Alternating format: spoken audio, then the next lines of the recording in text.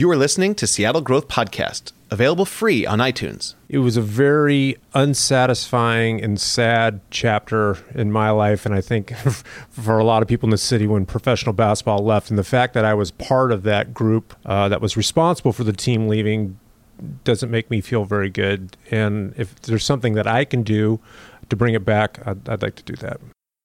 That's the voice of Pete Nordstrom, co-president of the eponymous retailer and member of Chris Hansen's SoDo Arena Investment Group, attempting to bring back the Supersonics. I am Jeff Schulman, and today's episode of Seattle Growth Podcast takes a closer look at the proposal to build an NBA arena in Seattle's SoDo neighborhood. You'll hear Pete Nordstrom and Wally Walker discuss their group's purpose, plan, and next steps. Their proposal has the potential to impact you and life in this city. You'll get to hear what they need from the city to proceed and what they hope a return of the Sonics will mean to you and the people of Seattle. In the previous episode of Seattle Growth Podcast, we explored what lessons from the Sonics' departure almost a decade ago can be applied to efforts to bring them back. You heard from Paul Lawrence, the lead attorney for the city of Seattle, in its trial attempting to force Clay Bennett to fulfill the obligations of the Sonics lease in Key Arena. To understand, I think, the departure of the Sonics, you have to go back to the sale from Howard Schultz and his group to Clay Bennett. At best, it was naive, but that was just one of several steps. I think the vote of the citizens of Seattle to make sure that any investment in a new stadium returned a fair market return was, if nothing else, a political signal. You heard from Craig Kinzer, a member of the ownership group led by Howard Schultz that sold the team to Clay Bennett, who moved it to Oklahoma City. I'll just say what, in my mind, I thought maybe we were attempting to do was be, financially successful, have a winning team, and also have players there that were role models, right? Just good people. Well, doing all three of those is very, very hard. Pete Nordstrom was also a member of the Howard Schultz ownership group. Listen as he describes what basketball has meant to him and how his experience as a team owner influences his efforts to bring the Sonics back to Seattle.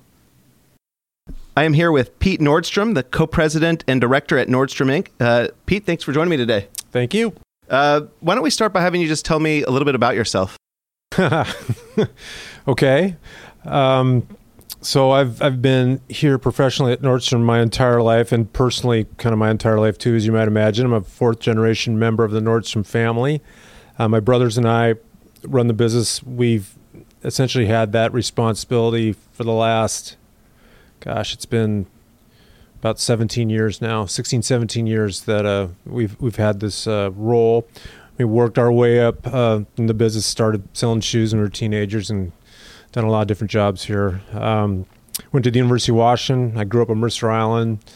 Got a family. We live on Mercer Island now, and Seattle guy. And now you're part of the team, the SoDo Arena Group, trying to bring professional basketball back to the city of Seattle. Before we talk specifically about that, I want to know, what role has the sport of basketball played in your development into a successful business executive? That's a good question. I think about that quite a bit, actually, because when I was a young person, I really self-identified with being a basketball player. A lot it's because I'm tall. I'm 6'7", so there almost isn't a day that goes by, even now, I'm in my 50s, when people ask me if I play basketball, which seems surprising. But, being a tall kid and liking basketball and playing a lot, it just was my self-identity. And I played all the way through college as well. I was a walk-on at the University of Washington. So it's something I always really enjoyed and continue to as a fan. I was part of the Sonic ownership group previously that was led by Howard Schultz. I was part of that, and that was a fun thing to be involved with. And I'm still pretty close to the University of Washington program, mostly as a fan, but I'm a supporter there. What do you recall as most memorable from playing basketball in the city during the time the Supersonics won the NBA championship? It just felt really super exciting. I think, particularly in those days, Seattle wasn't nearly on the map to the degree it is now. And the fact that, we had the best basketball team just was, I think, a big source of pride for everybody. And again, if you think about from my perspective as a teenager, trying to self-identify myself with being a basketball player, and what better time to be than having that validation through what the professional team brings. But I think it in a lot of ways, when you're a young person, having that pro team here helps kind of feed the dream of what basketball is all about in a person's life, what you aspire to be. And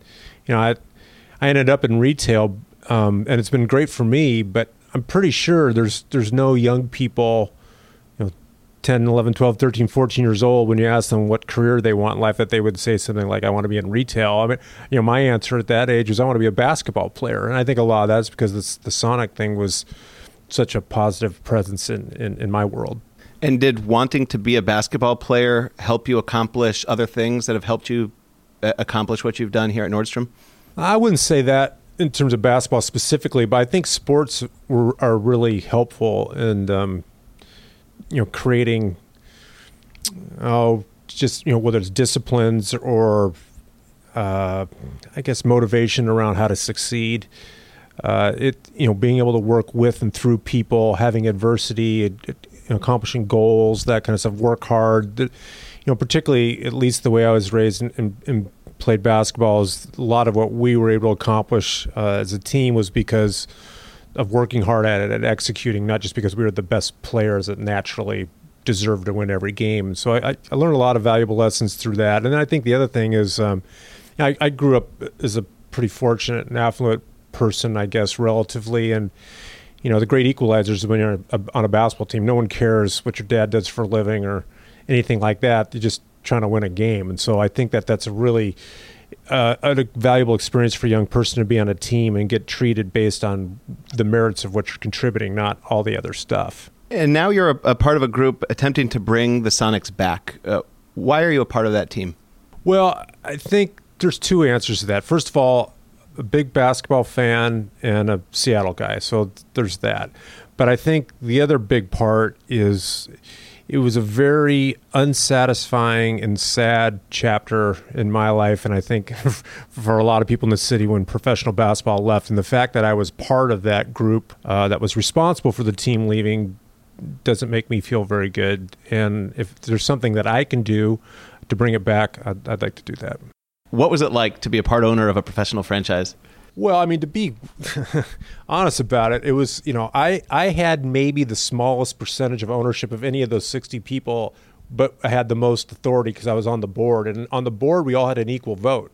So my vote was the same as Howard Schultz's, which didn't seem completely fair or appropriate, looking back on. So I had the best of all worlds. I mean, I was in on it in a way that I could afford, but relative to others, it wasn't that much.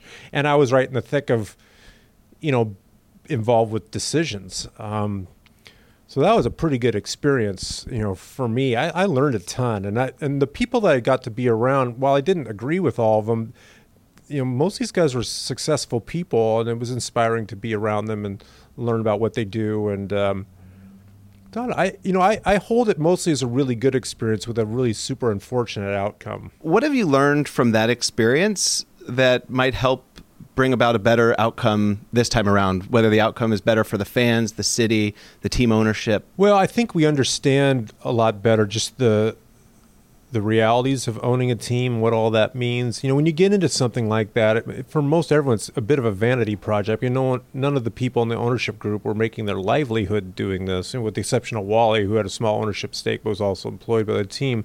The rest of us were all just local business people that thought this would be an interesting and fun thing to invest in. But I don't think anyone thought I'm investing in this because it's the best chance for me to make a lot of money. I think there was this, I love basketball. There's this interesting civic thing I think I get to do to contribute. So that plays into it a lot. But I think you learn more the cold realities of what it is as an actual business. And making sure you're surrounding yourself with people that are like-minded in terms of what they hope to achieve through that ownership and kind of what they're willing to do to make it all happen. I think we went into it a little naively, as probably most ownership groups do. And we were just faced with some really difficult challenges, almost kind of like a perfect storm that led to the result that it did. That was really unforeseen. I'm not sure we could have predicted any of that, but I guess I would hope that, if it all comes to pass that we're able to have a team again, that those experiences will serve us well. Tell me a little bit how the decision came down that the team was eventually sold. Yeah, so we had that financial problem that had no solution for it. I think Howard and the others worked hard to try to find a solution, but it became pretty clear there was no way out for us. There was no alternative for us to be able to create an arena situation that would allow the team to be profitable. So if we were going to continue to own the team in Seattle, we would have to do it at a pretty significant loss. Guys would have been writing checks. And what I've learned is even rich guys don't like writing checks. I mean, that was just not palatable to pretty much everybody. So we said, well, we got to try to sell the thing. And then I know a lot of people locally thought, well, why don't they just sell it to a local person? Well, the fact is there was not one local entity that was willing to pay for it. We quickly had interest from people that wanted to buy the team, but most of those people wanted to take the team and move it. So we had like Larry Ellison or something down in the Bay Area and different people that said, yeah, we're interested and we're going to take it. And anytime someone said, well, we're going to move it, we said, we're not interested in that. So we were hopeful a local owner would emerge. And we approached Steve Ballmer and others. And it just, we had people said, this is kind of what we're willing to pay for it. And we knew what, obviously we'd paid for it. And they were nowhere, not even close. No one was really interested in sticking their neck out. I think because people realized there was a problem here that was not solvable. So what happened, we had the Oklahoma City group come through and they said, no, we don't want to move it. We love Seattle. It's the best. And I think most of us were skeptical of that. Howard, he really wanted to believe it. And I think for all the good right reasons. First of all, he didn't think it was going to work as it was anymore. He didn't want to sell it to someone that said they were going to move it. And he believed these guys. And so it basically came down to, okay, here's a serious buyer. They want to buy it. They're willing to pay, the price that we need for it, on and on. And so it came down to a vote. And so the people on the board, 9 of us, voted. And it was, I remember it clearly. It was on a phone call. And Howard started and said, okay, I start and I vote yes that we sell to this group. And and I don't know how he determined what order it went in, but he goes, okay, Pete, you're next. I'm like, oh man, okay. So I voted no. And the reason I voted no was I took a lot of stock in what Wally had to say about it. And I remember, Wally and I talked about it, and he told the group this several times. He goes, I just don't believe these guys. I don't believe them. They're going to move the team. And while we don't have an answer right now, I think we just got to keep going. And so that was my qualification. I said, look, I vote no, not because I have a solution or an answer for us, but I believe if we kind of hang in there, hopefully over the next year or so, which I think all of us could weather that storm financially, something's going to come to pass that's a better solution than this for us.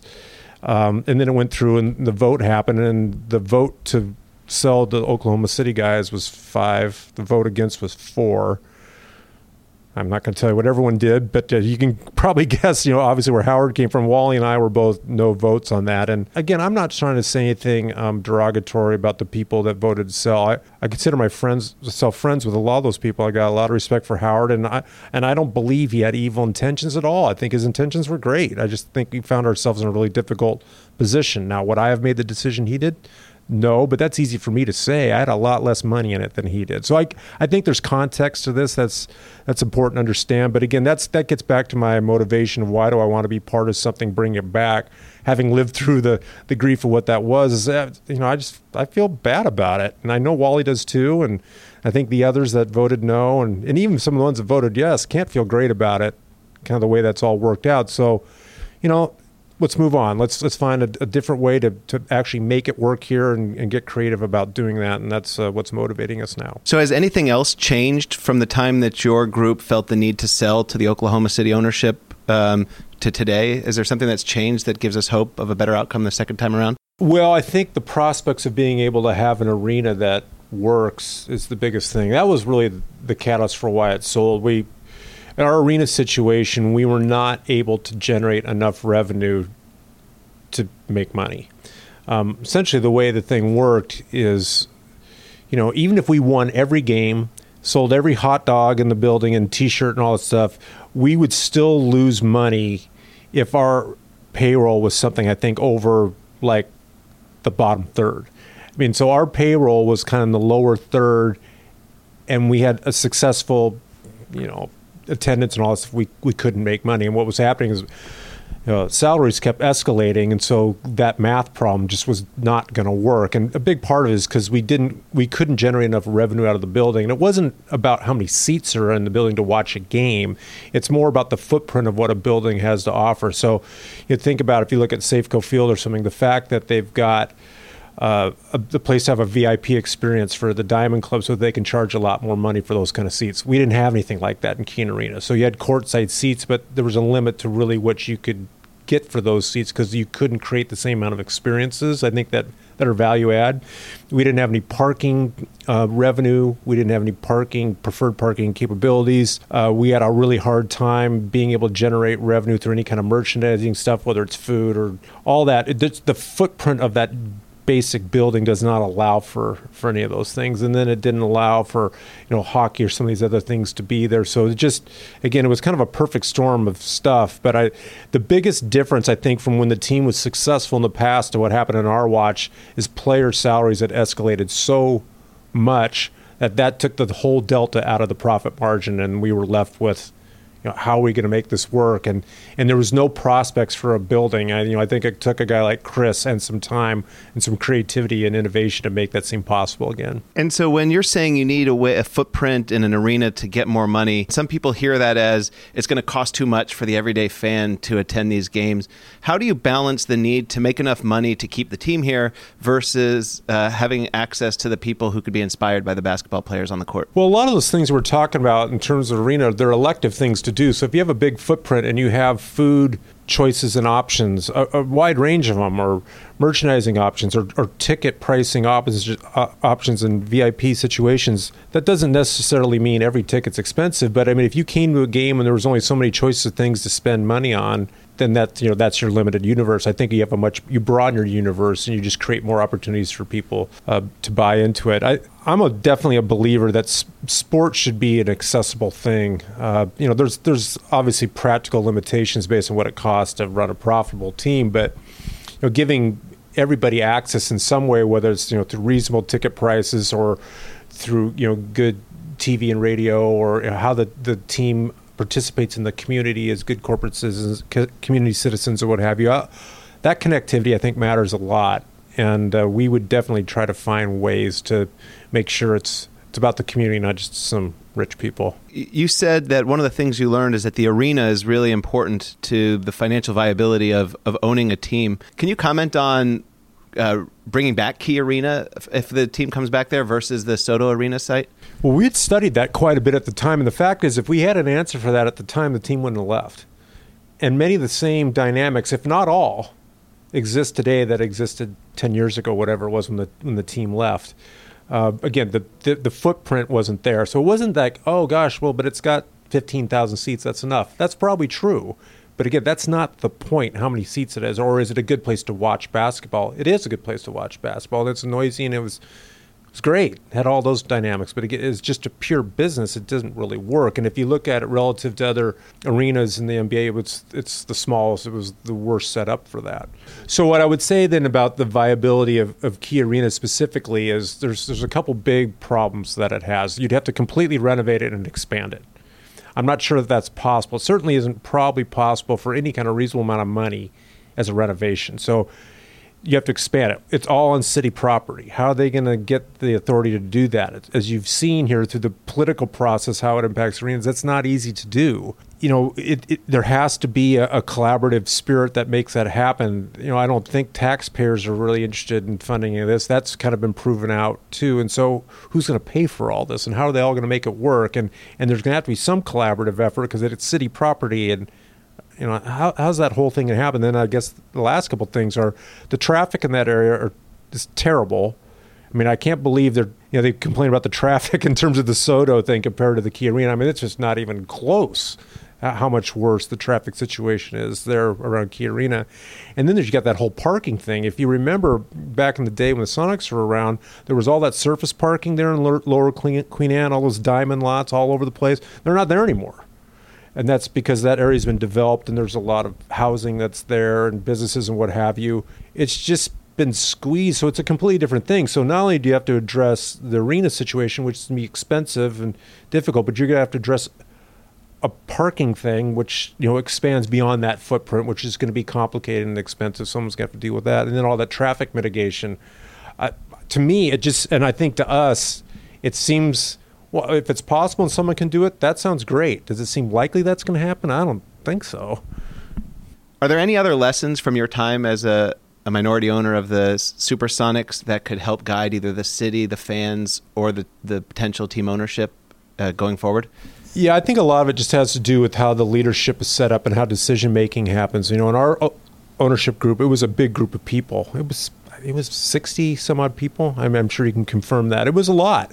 And within that, then there was a board of which I was part of. I was on that board. I think there was 9 people on that board, which obviously Howard Schultz was part of it. And it was all camaraderie, and we got along fine. But when tough decisions have to get made, then you learn a lot about each other, and I think that's why alignment's important. So I think if we were to do this again, we would have less people involved, and I think we'd have very clear understanding about how decisions get made. That is more practical, I think, than what we try to deal with a very large group. And then kind of the imbalance of, you had the numbers, all those people, then you had Howard who owned a big stake, and then a couple others that did. And I just think that there was some, it's not a very professional term, but some wonkiness to it, how that all worked.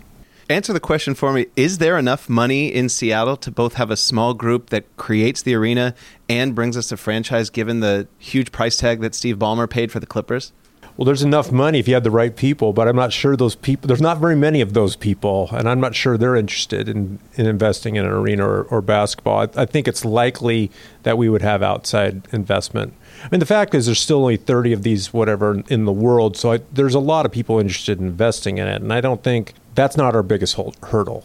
I think getting a match with someone that we're like-minded with, and we think we can be a successful group together, that's going to be more of a challenge. But I think actually just getting the money won't be that difficult. I think, from an arena point of view, that becomes kind of a cold business proposition. But if it's good, then people will want to invest in it. And I think that Chris has got a pretty good plan for that. But right now, I think the bigger challenges are just getting an alignment with the city, getting the permits and approvals to make that all happen. And then, we got a chicken or the egg problem. The NBA says, yeah, we're interested in coming there if you guys have an arena. And then the city council and the mayor says, we'll help you build an arena if you can guarantee us have a team. So I think what we're going to have to do is we're going to have to build an arena knowing that if we build it, they will come. I know it sounds like a cliche, but we believe that to be true.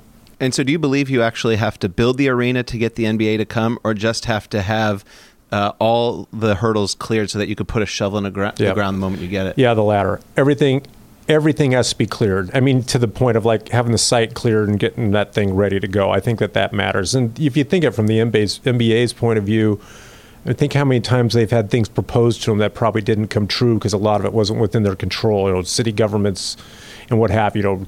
You have this mayor one term, then all of a sudden that changes, and the new mayor has a new perspective on it, and it torpedoes the plan. So I think they're very reluctant to engage in anything that isn't 100% real. So do you have any concluding thoughts on the potential return of the Supersonics to the city of Seattle? Oh, yeah, I get asked that all the time. I think it's inevitable that's going to happen eventually. The arena situation has to be solved for. I just don't think there's any way around that. And I think we have to understand the practical limitations of what a city is willing to do and how the private part of it has to enable it to go. It requires vision. It's going to require a lot of steadfast effort, which I think Chris has demonstrated a remarkable ability to do. I mean, he's a super sharp guy that's really determined, and I've been really impressed about his ability to come up with solutions. So I'm really flattered to be part of that group. Again, Chris is really the leader of all that, but Wally's a super good guy, and his heart is absolutely in the right place, and he has a lot of knowledge about how these things go. So it's fun working with him. Getting Russell Wilson on board. I mean, how great is that? He's a super positive guy with a lot of great things going for him. And then my brother's involved too. And so right now it's a really small group, and it's pretty easy to get aligned on all that stuff. But it's going to be challenging. but we're hopeful. And again, if it doesn't happen through us and our plan, I guess that's okay. We just want it to happen because, again, at the end of all of this, I still live here. These guys still live here. We still want to have a professional basketball team. Would it be fun if we owned it? Sure. If we don't, well, that's okay. I mean, let's get a team. Pete, thank you very much for your time and perspective. Appreciate meeting you today. Thank you. It's my pleasure. Thank you. Next, join me as I sit down with Wally Walker as he gives further explanation of his group's proposal to build an NBA arena in Seattle's SoDo neighborhood. I am here with Wally Walker, a player on the 1979 championship-winning Sonics team, a longtime Sonics executive, and a member of the investor group that's attempting to return the Sonics back to Seattle. Wally, thanks for joining me today. Yeah, great to be here, Jeff. Thanks for coming down here. My pleasure. So why don't you just start by telling me, what have the Sonics meant to you personally? Well, I've had so much history in so many different capacities with the organization. I got traded here in 1977, played here 5 years, and then I was a part-time broadcaster while I was living in San Francisco from 92 to 94. I did the color on the broadcasts. So I was commuting back and forth and on the road with the team, although I didn't do all the games I could, and I actually had a real job. And then 1994 became the general manager.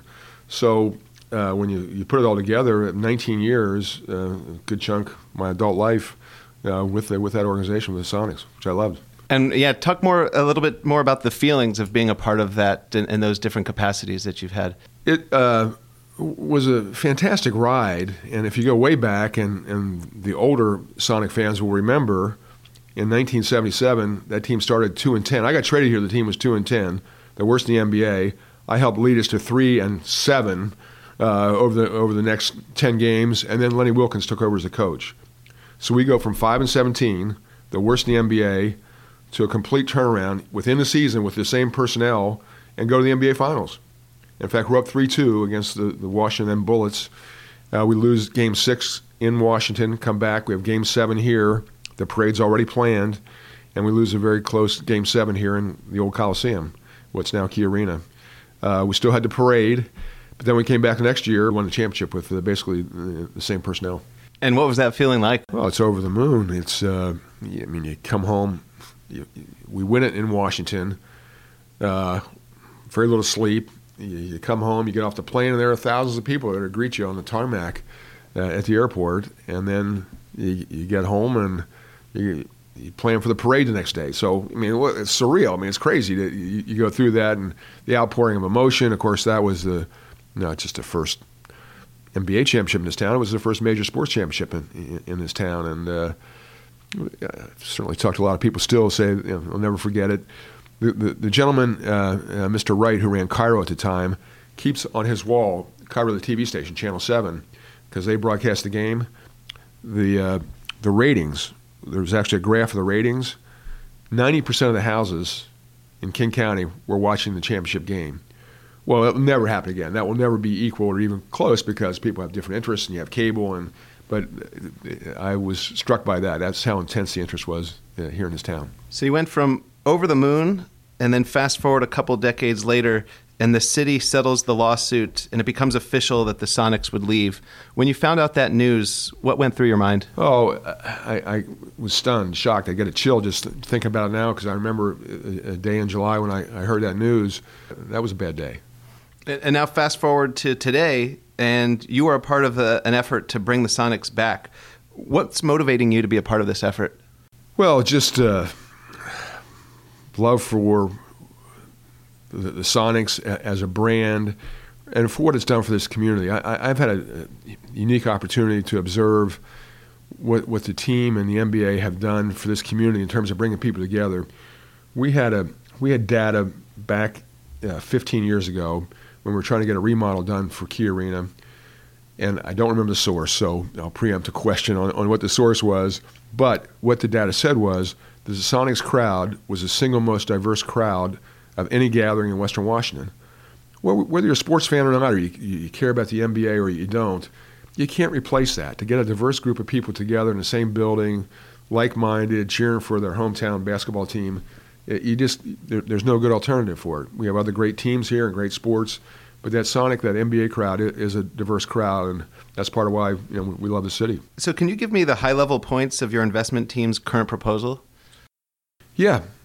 It's on a plot of land in the SoDo area that's zoned for a stadium. It's ready to go. You have the parking infrastructure. You've got the traffic mitigation. That area is used to bringing 60,000 people plus in for an NFL game, big crowds for the Mariners games. And it's a perfect site. I've looked at all of them in the area, tried for years to get something done at Key Arena. There's not even a close second for the location of the proposed site. What we propose to do is privately finance, in other words, no public money whatsoever, this arena in that SoDo area. It's just 2 blocks south of Safeco. The 7 acres that's required to build a world-class arena is bisected by a block, really an alley, of Occidental Avenue. Some people have asserted there's a lot of traffic there. There's not. They put a camera on it to watch the amount of traffic. There's just very little. We own the land on both sides of that road, that alley on Occidental Avenue South. And to have enough room to build an arena, we need that street, that really is just that strip of asphalt, to be vacated. If the council approves that, then we can put a shovel in the ground the next day. We'll have a master use permit. We need tenants. We need NBA/NHL teams or team, one of those two. And I'm firmly convinced, because I've talked to commissioners of both leagues, certainly know more people at the NBA than NHL, but the NHL is extremely interested in this market. If we have a glide path to an arena, one that's going to be suitable for the NBA and NHL, we'll get a team very quickly. And will your group be the group bringing the team, or would that you leave that for somebody else? We are happy to do whatever it takes to get the team here and the arena done. We're absolutely convinced you have to have the arena plan in place. It doesn't have to be a finished, complete arena, but as long as the NBA or NHL knows there's going to be an arena that's satisfactory to them, which Key Arena turned out not to be for the NBA. In 2004-ish, the NBA said, it's not working. We tried to do something, didn't succeed at that. We want to get the arena done. We have to. That's step one. Step two will be some kind of discussion and partnership with the NBA or NHL ownership group, of which we may be investors, we may not. Whoever's putting in all the money is going to make that decision. And if somebody, NBA franchises now, probably $1 billion. We have means and resources with our group, but I would say there's not $1 billion to buy an NBA franchise there. So the same question came up around the money in 2013 when our group nearly bought and moved the Sacramento Kings here. And we listened, I listened, I know, and then I introduced Steve Ballmer to Chris Hansen and was confident those two would get along, and they did, and recognized what each other could bring. And something similar will happen again, whether it's our group or us making an introduction or raising money somehow or folding the real estate, which is valuable. We've gotten lucky with that, into a partnership to buy the team. Any of those are on the table. We want a solution.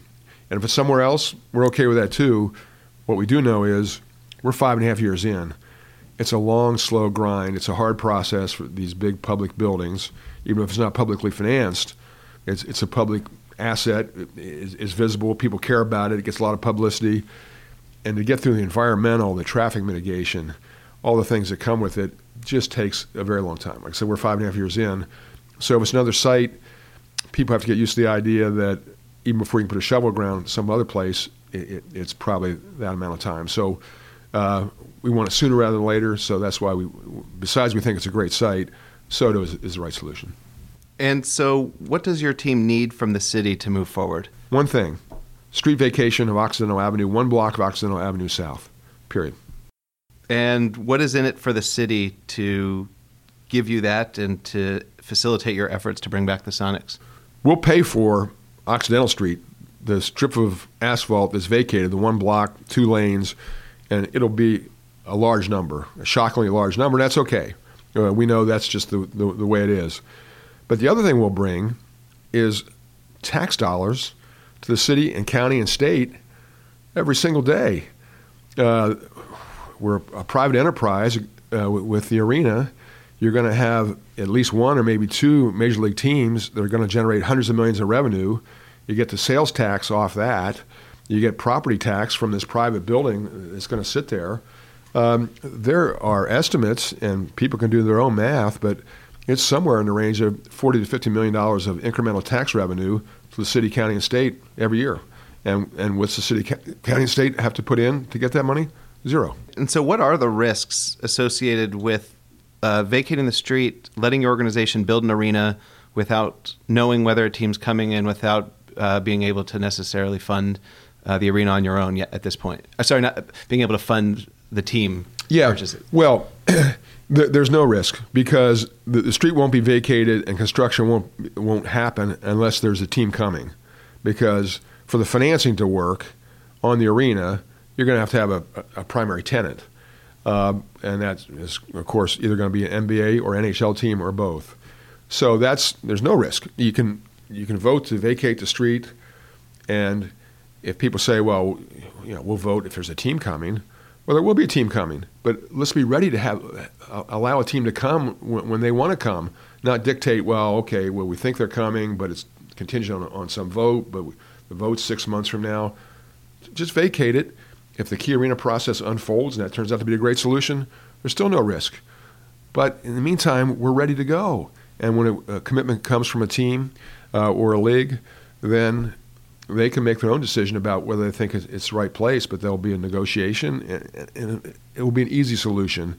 So there isn't a risk. So just yesterday, the mayor said that his preference is to work with groups that are actually going to bring a team. Are you familiar with that quote? Well, our response is there have been some questions, and all we've done is spend $100 million on real estate to assemble it for an arena in the best possible location, spend 5 years getting all the permits, all the environmental studies, have 2 commissions sign off on the street vacation, and no one else has invested a dime. There are people talking about investing some money to do a study. Again, we're 5.5 years in, and when a team became available, which the Sacramento Kings did in 2013, we were the bidder. No one else has stepped up, and we put $30 million at risk there, which we lost. We did it non-refundable in good faith to demonstrate, hey, we want to buy you, the Sacramento Kings. Again, there's a lot of talk, and people, because it's a high-profile, interesting issue, people want to act like they're going to be an owner or do something. Great, you go, but who's actually done something? Well, our group has, and we're going to continue to do it. There'll be probably another partner or two as the or more, but it's better with a small group as the process unfolds. But we can do this. We're ready, and with whatever politician, and this is specific to the mayor, this could be a huge political win for whomever is in office, and been a tenant at Key Arena for 11 years.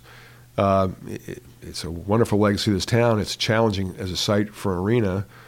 You've got a proven site for arena in SoDo, so to not pursue that when it's privately financed is a mystery to me. Are there any other benefits to the city that are unique to your proposed location that you haven't touched upon already? Well, I think everyone knows that we're really transparent. We want everyone to know what the advantages are. We want to know, for people to know what we've done to get it ready. We want them to know what we've done to help mitigate the traffic. It's amusing that people want to complain about traffic at SoDo. There's traffic everywhere here, but you don't have any better transportation hub in this whole region in that SoDo area for what it was built for 67,000 people to come to a Seahawks game and for parking. So it's by far the best site in the area. And again, just based on my vantage point of trying to get an arena deal done here, I've looked at all of them, be it Bellevue or Tukwila, names that come up. So it's known, it works. That area would just get better and better. And listen, I go back so far that when I played for the Sonics, we played in the Kingdome. All 4 teams played in the same building in SoDo. So people say, what about scheduling? What about the port and traffic? Well, wait a minute. We had most of a decade when all 4 teams were not just in SoDo, they were in the same building. And we figured it out. Sonics won the championship when we were playing in the Kingdome. So there's a history there. I just don't buy the fact that more events in another building there is going to be a hardship for anybody. And so what have you learned in watching the events that unfolded in the Sonics departure that can help bring about better outcomes if and when the Sonics return? Well, we know for sure, and this was a battle that was ongoing with the the Key Arena, where the Sonics played for a dozen years, if you don't have the right arena and it can't generate the economics that your competitors do with their building, it's going to be a tough uphill slog, and that's what we had. The Key Arena worked really well for about 5 years, and then the economics of both the league and what that building could produce were relatively poor. What that means was if we sold out every ticket to every game, even at an average NBA ticket price, our ticket revenue would have been substantially below the NBA average. And we did play to near capacity. So it wasn't that. It just, the Key Arena was 375,000 square feet, give or take, that's close. The average arena is, even on the smaller ones are almost twice that size. There's some of them much bigger, but you don't need 2X, 3X. You need another couple 100,000 square feet for sure, maybe 300,000 extra square feet, so that you can provide your fans and the people that are willing to pay for the high price amenities and what comes with that, to an experience that they're willing to pay for. And Key Arena at its size did not enable that. So the lesson for me, and I think for all of us, this community, is when we do it again, let's do it right so we're not up against that again. Any concluding thoughts on the potential return of the Sonics, what you think it would mean to you personally or the city as a whole? I just want to go to some games. I'm not looking to do anything other than be a fan and not know too much about what's going on. So it would be such a cathartic event. There's so many diehard Sonic fans that bled green and gold, and just, I'm downtown every day because here we are, we're sitting in my office. And every day somebody says something about, one of the Sonics coming back or can't wait. It would just be such a great experience for our city.